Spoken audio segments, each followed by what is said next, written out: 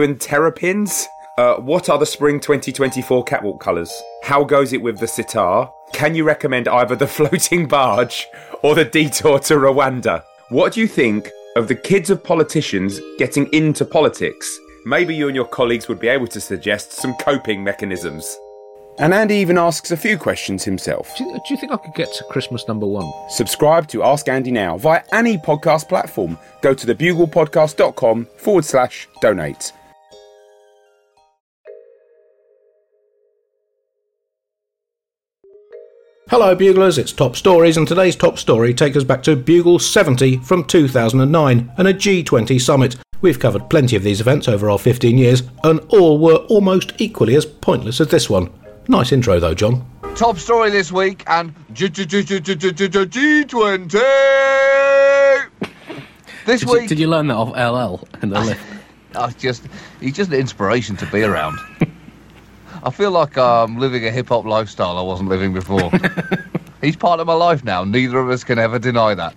This week, the most powerful 20 politicians in the world gather together to combine the 20 pieces of single magic amulet which they carry around their necks and summon the god of money.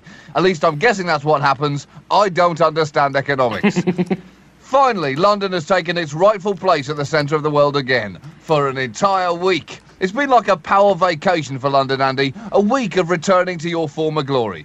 The G20 summit took place this week with the 20 most powerful leaders in the world gathering in the London Conference Centre. And Andy, how did it feel being so close to that kind of power? Well, John, you just felt that, if you could have left your house without the danger of being rioted to death, it would have been a great thing to see. Well, did you feel more powerful because it was happening so quickly? Can you passively absorb leadership like second-hand smoke? It's addictive. Yes, I think you probably can. I think by the end of this week I got a little bit more Obama about me. Touch more Berlusconi, which the wife is not that pleased about. It's always a good thing, though. And maybe just a little tweak of the old Angela Merkel's creeping in there too. I don't know what that means, but I'm sure it'll clear up. Maybe that's why I hope it doesn't, John. I've bought the skirts. Maybe that's why so many leaders struggle to cope with not being in power. They need to wean themselves off their addiction, maybe with a power patch. So, yes, the G20 has been here, John. The G20, as you said last week, is not what a snooker referee says after Warren G has knocked in a 20 break, nor even what an Australian would say when asked to guess the number of words in the English language.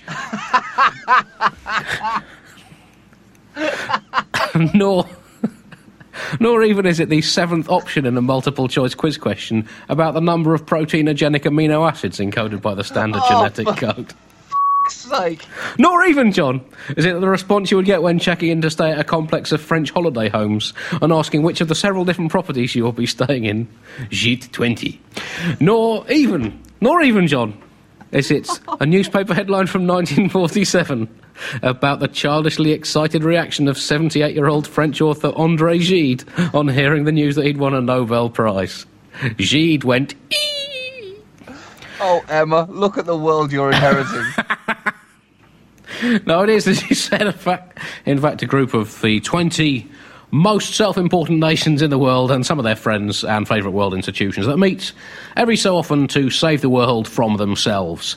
So there was some fantastic photo opportunities this week, John. We had the team photo of the G standing in front of the three-word slogan, stability, growth, jobs, obscuring the rest of that slogan, which was, just three of the things that we have royally f***ed up.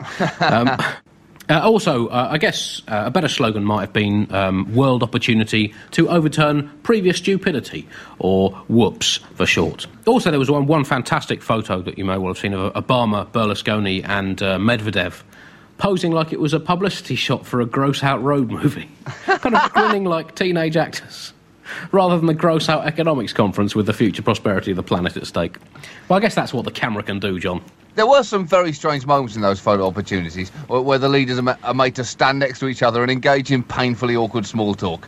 When he was sitting with President Silva of Brazil, Obama said, "This is my man right here. I love this guy."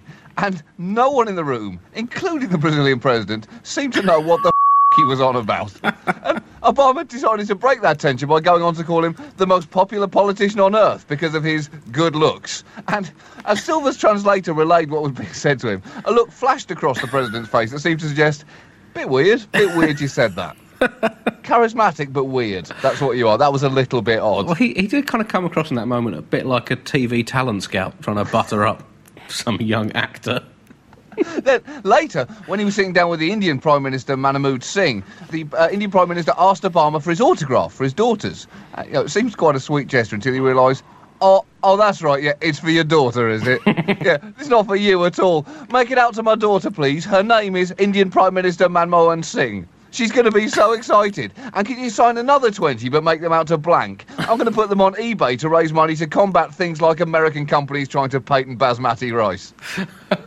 Well, maybe, I think that's quite a good scheme, isn't it? If you've got his autograph, then you can just fake it on a load of trade deals and peace treaties. But it seemed like a sweet gesture, but it actually got more awkward when he said back to President Obama, oh, you also have 2 daughters, don't you? Do they collect autographs?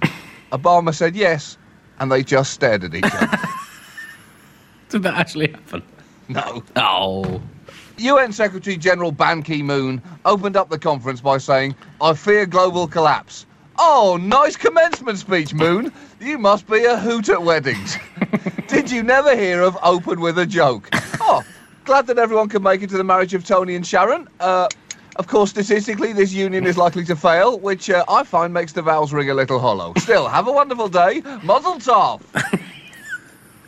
From the news coverage here, John, and I don't know what it was like in America, you would have expected that London was on the very precipice of destruction from the protests that were there, and that but for a police cordon, the entire square mile would by now have been razed to the ground by hairy and or not hairy anarchists, armed with enough placards to batter the entire capital to a quivering pile of squished up rubble. So I actually had to hide in a special anti-capitalist bunker in my garden with my 2 terrified children and 3 terrified wives. But in the end, all that happened was a guy threw a brick through a window, basically, and several thousand people expressed their intense dissatisfaction with the state of the planet, of which, the media was more interested in the former than the latter. Also, some city workers leant out of their windows, waving wadges of cash at the protesters. Oh, no! Showing that, if nothing else, these city workers have escaped from the current financial catastrophe with their lack of dignity firmly intact. Actually, I saw that in response to that, some protesters waved placards around and screamed, eat the bankers. Yes. Eat them? Wow, that escalated fast from regulation. Is that the next step? Regulation, then cannibalism. Well, it's one or the other, John. They've got a choice to make. And some of the bankers, it got even worse, were apparently betting money on how many arrests there were going to be. One said, I'll make money if they arrest more than 140. Because there was even a quoted spread on Bloomberg at 130 to 140. And they were also paying out on deaths and if more than 20 demonstrators are injured by horse charges. F*** you, bankers. Go f*** yourself. I think they've proven they will never learn. A market's a market, John.